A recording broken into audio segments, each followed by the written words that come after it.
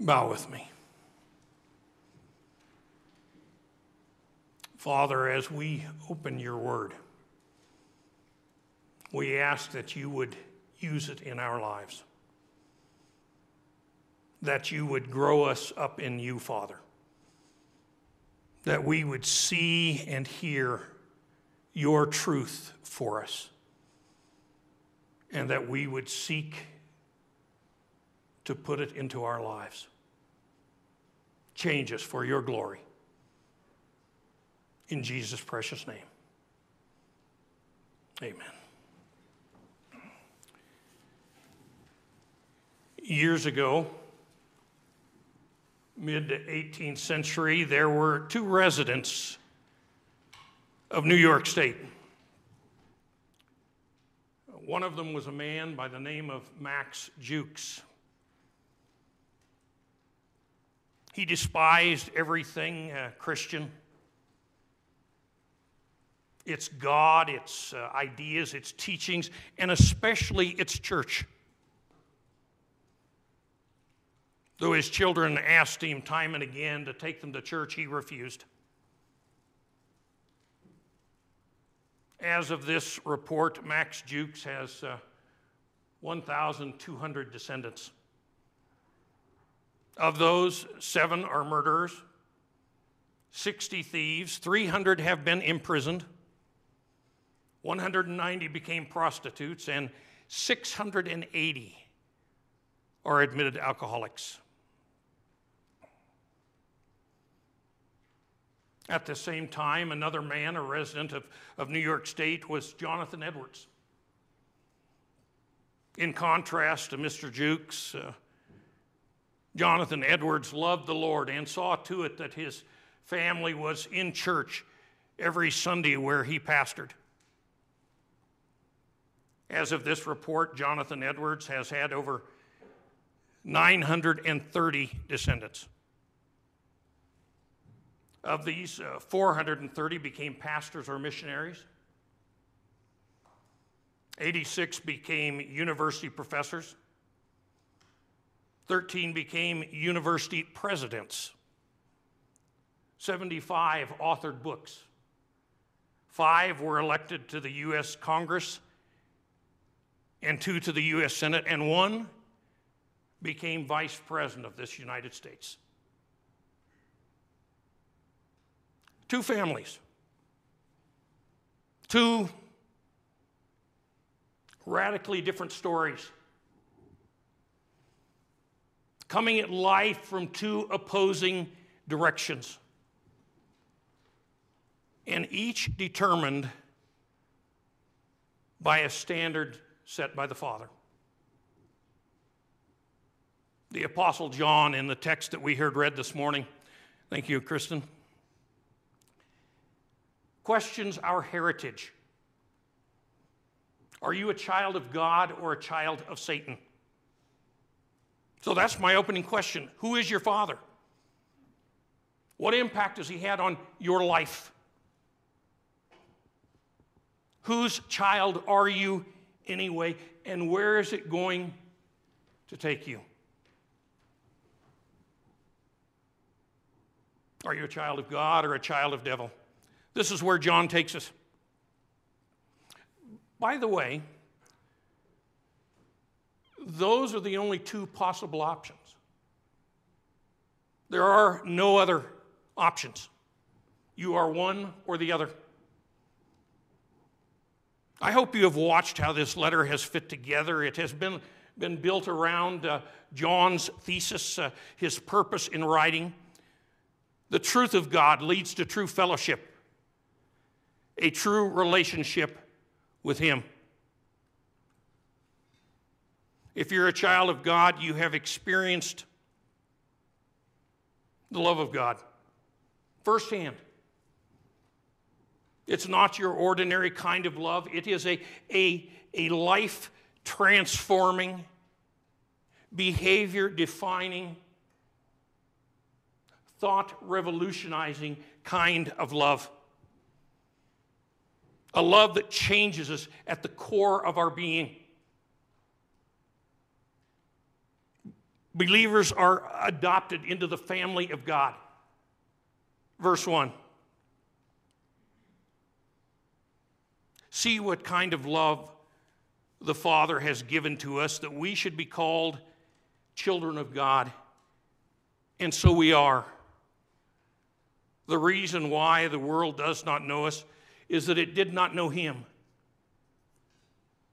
Beloved, we are God's children now. And what we will be has not yet appeared.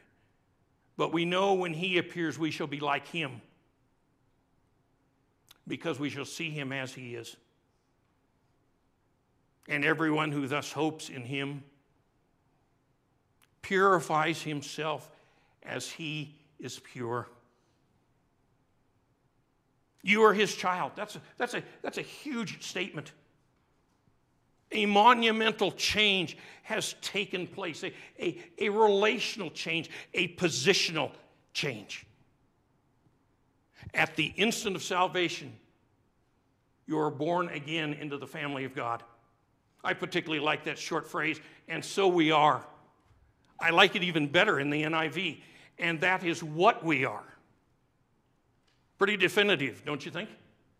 And that is what we are. Each and every believer in Jesus Christ is now a child of God. Ever thought this through? About how important your adoption into the family of God really is? The theological statement it makes. John has, and as a result, he lays out three things in response. First, it is a relationship to be counted on. That's what we just read in that short phrase a minute ago. And that is what we are. It is a relationship to be counted on, trusted in, relied on. The second thing, this is something of which the world hasn't the faintest inkling. Our world thinks it knows all about God. It can accept or reject him as it wants. They think they can define him as they want. But they have no idea who God is, and they have no idea what this relationship does or what it means. Verse 1, that last sentence. The reason why the world does not know us is that it did not know him. Such intimacies are beyond the scope of anything the world can know. It's something personal. And the world only has an abstract understanding of God. We have a personal relationship with God. And third, this relationship decidedly alters who we are as individuals. Verse 2, beloved, we are God's children now, and what we will be has not yet appeared, but we know that we will be, that when he appears, we will be like him, because we will see him as he is. And everyone who thus hopes in him purifies himself as he is pure. The Gospel of John is all about changing who we are, what we are, understanding who we are and what we are to be about in this life. John is writing to believers about their lives, about their walk of faith. It's a contrast of godliness and holiness, or as it says here, purity. This is why I opened with the contrast in family values between the Jukes family and the Edwards family. Those in the family of God live under an entirely different value system. I don't know how you were born, I don't know how you were raised, but I do know that when you became a Lord, it all changed. It all changed. What you were is behind you, and something new lay ahead of you. It all changed. You have now been called to a holy life. Not holiness and purity in a vacuum, but holiness and purity as we interrelate with our Lord and as we interrelate with one another. Our relationships are changed because we've been changed. Bernie May, at the time president of Wycliffe Bible Translators, told when I was 11, my Sunday school teacher, Bill Elliott,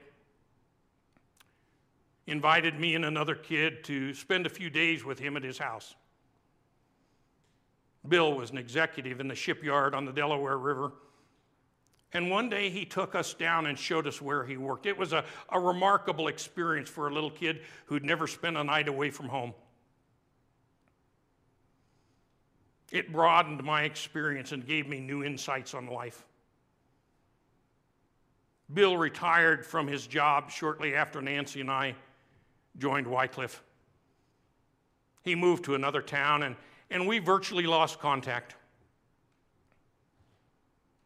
Then yesterday, I got a letter from Bill. He wrote, "My wife and I pray for you daily and have for more years than I can remember." It was a sobering realization. Here we are, 42 years since I was in his Sunday school class, and he's still praying for me. Every day, Bill and Edna mention my name to God in prayer. They ask God to bless Bernie and Nancy. Reading Bill's letter, I realized it's relationships that change the world, not programs, not system, but relationships with God and the people that God works through. I owe Bill Elliott a lot. Can it be that a lot of the good things that have happened to me and a lot of the bad things that haven't are the result of the faithful prayers of the Elliots? Tennyson once wrote, "More things are wrought by prayer than this world dreams of." Certainly that applies to my relationship with Bill Elliott. Relationships. Your relationship with the Heavenly Father and your relationship with your brothers and sisters in Christ. They are important. They define who we are as individuals. This is what John is talking about here. This is what he's saying. Being defined by your place as a child of God. As I said, our relationship with the Lord expects holiness of those involved. John ends the paragraph with this in verse 3. "And everyone who thus hopes in him purifies himself as he is pure." Now, mind you, this is not sinless perfection. Believers can fall into sin and falsehood. In fact, John directs our attention to it in verse 7. "Little children, let no one deceive you. Whoever practices righteousness is righteous as he is righteous." We can go astray. We can sin and become estranged from the family. Oh, we might be present in church, but we've still sinned and distanced ourselves from the family and the family values. We don't lose our salvation, but we do lose the security, the peace, the joy salvation brings. Why? Because we had separated ourselves from the support and provision of our family system. We may be present physically, but not spiritually. In sin, we distance ourselves. Have you refused to give your Heavenly Father the place He deserves in your life, the respect He deserves, the authority He deserves? Your Heavenly Father knows best. and he's proved himself to the utmost. But you can't receive it if you are rebellious, if you refuse to submit yourself to his truth.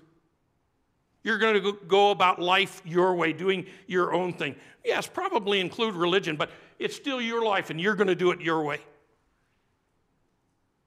Before I move on, I want to compare the opening verse with the closing verse of the passage, verse 1 and verse 10. Verse 1 says, "See what kind of love the Father has given us, that we should be called children of God, and so we are. The reason the world does not know us is it did not know him." And then the contrast, verse 10, "By this it is evident who are the children of God and who are the children of the devil. Whoever does not practice righteousness is not of God, nor is the one who does not love his brother." Believer, you are defined by your relationship with God and his people, your family. It is exactly these relationships that sets the parameters of our characters in his truth. John continually brings up truth throughout this book, doesn't he? Who are we? What are we? Where do we go and why? What is important to us as individuals? If you are a child of God, you bear the mark of your relationship with your Heavenly Father. Now let's flip this over. The same thing is true of the children of Satan. They too are marked by their relationship with him. This is where John goes in this passage. Yes, there's two family systems at work in this world of ours. One is the family of God, the other is the family of Satan. And each has its own distinctive characteristics. I don't know if I've mentioned it before, but Scripture often divides things into two segments. There are two destinations,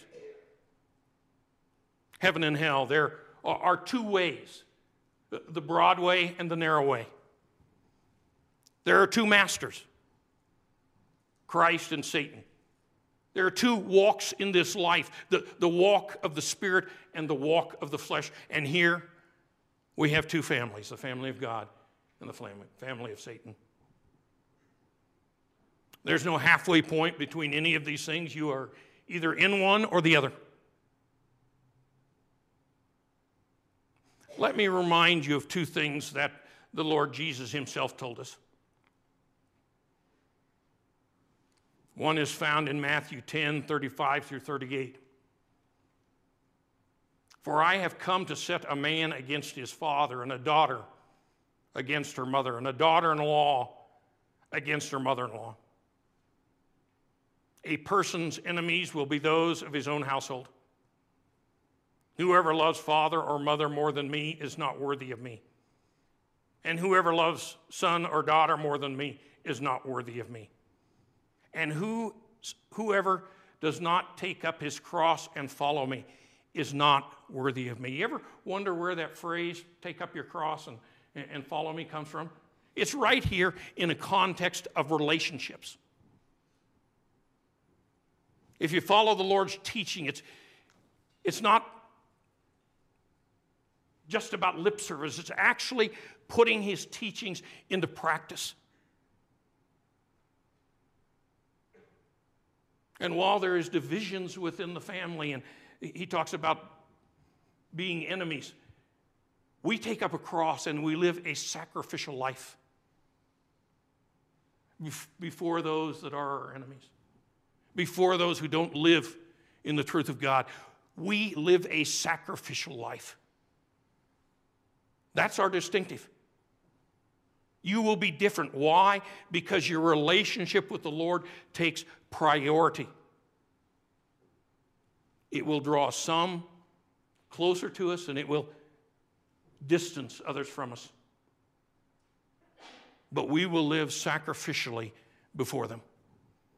And then look at John chapter 8, the second passage. Jesus was challenged by a group of Pharisees, verses 42 and following.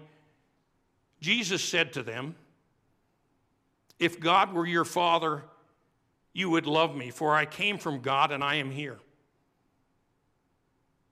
I am not of my own accord, but he sent me. Why do you not understand what I am saying? It is because you cannot bear to hear my word. You are of your father, the devil." He's talking to Pharisees, covenant people. You are of your father, the devil, and your will is to do your father's desires. He was a murderer from the beginning and does not stand in truth because there is no truth in him. When he lies, he speaks out of his own character, for he is a father and the father of lies. Being in conflict with others, we don't like that, do we? I don't. I'm sure you don't either. But like it or not, as believers in Jesus Christ, we will be in conflict with others because we have different values, different purposes, different desires. Sin defines the lives of those who have not received salvation. It defines who they are. It defines what they do. Read verse 4. Everyone who makes a practice of sinning also practices lawlessness. Sin is lawlessness. You know that he appeared in order to take away sins, and in him there is no sin. No one who abides in him keeps on sinning. No one who keeps on sinning has either seen him or known him. Your life is defined by two things. It's that simple. By one of two things. It's that simple. Think about what John is saying here. Either it's defined by salvation or it's defined by sin. John states it plainly. They continue in their sin. Either you live according to the value system you have in your Heavenly Father and in His truth, or you live according to the value system of your earthly father, Satan. Zig Ziglar told a story about a baker who suspected that the farmer who supplied him butter was shorting him. So he checked his butter for several days, and yes, it was short on what he had paid for, confirmed his suspicions. He had the farmer arrested, and at the trial, though, the judge was satisfied and the baker chagrined as the farmer explained himself. It seems that the farmer had no scale. So he would buy a 1 pound loaf of bread from the baker daily and weigh it against his butter. It wasn't the farmer shorting the baker, it was the baker shorting the baker. Most of us weigh ourselves by others. We look at others, we admire them, we see what they do and what they don't do. The problem is, none of us really measure up. John says they continue in their sin. This is especially true of the children of Satan. How much more obvious can John get in his purpose for writing? The truth of God leads to true fellowship, a true relationship with Him. That phrase, continued in sin, by the way, it contrasts with where it says, purifies himself. That's the contrast. Don't miss that contrast. Believers may sin. We're not sinless, we're not perfect. But sin is not the deciding factor in our lives, the deciding characteristic in our lives. It may reach out and grab a hold of us from time to time, but it's not something that's continual. It's not something that we continue on in, and that's the contrast. That's the difference. Non-believers are characterized by sin. They may be in church, but they still refuse to give the Lord his authority over their lives. They excuse themselves from living in his truth. Verse 7, little children, let no one deceive you. Whoever practices righteousness is righteous as he is righteous. Whoever makes a practice of sinning is of the devil. For the devil has been sinning from the beginning. The reason the Son of God appeared was to destroy the works of the devil. No one born of God makes a practice of sinning, for God's seed abides in him, and he cannot keep on sinning because he has been born of God. By this it is evident who are the children of God and who are the children of the devil. Whoever does not practice righteousness is not of God, nor is the one who does not love his brother. Each of us bears the mark of our Father, the likeness of our Father. Whether that is Satan's likeness or God's likeness, believers bear the likeness of our Father, our Heavenly Father. This leaves us with a question this morning, doesn't it? Who is my Father? What family values do I hold to? And do I need to make a change? Do I need to make a change? In his book, Living Life on Purpose, Greg Anderson shares the story of one man's journey back to joy and purpose and salvation. As I said, we can get off track. I read that David, it took him 2 years to get past his sin when he finally realized what he had done. It didn't happen overnight. This fella had been in the doldrums for quite a while. His wife had left him and he was depressed. He had lost faith in himself, in other people, in God. He found no joy in living. One rainy morning, this man went to a small neighborhood restaurant for breakfast. Though several people were at the diner, no one was speaking to anyone else. Our miserable friend hunched over the counter, stirring his coffee with a spoon. In one of the small booths along the window was a young mother and a little girl. They had just been served their food when the little girl broke the silence by almost shouting, "Mama, why don't we say our prayers here?" The waitress, who had just served them their food, turned around and said, "Sure, honey, we pray here. Will you pray for us?" And she turned and looked at the rest of the people in the restaurant and said, "Bow your heads." Surprisingly, one by one, the heads went down. This little girl then bowed her head, folded her hands, and began to pray. That prayer changed the entire atmosphere. People began to talk with one another. The waitress said, we should do that every morning. All of a sudden, said our friend, my whole frame of mind started to improve. From that little girl's example, I started to thank for God for all I did have and stop majoring on all that I didn't. I started to choose happiness.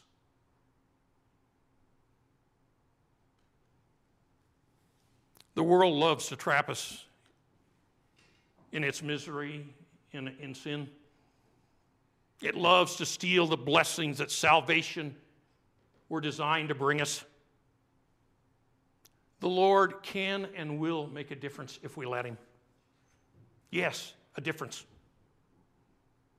A child of God bears the likeness of his or her Heavenly Father.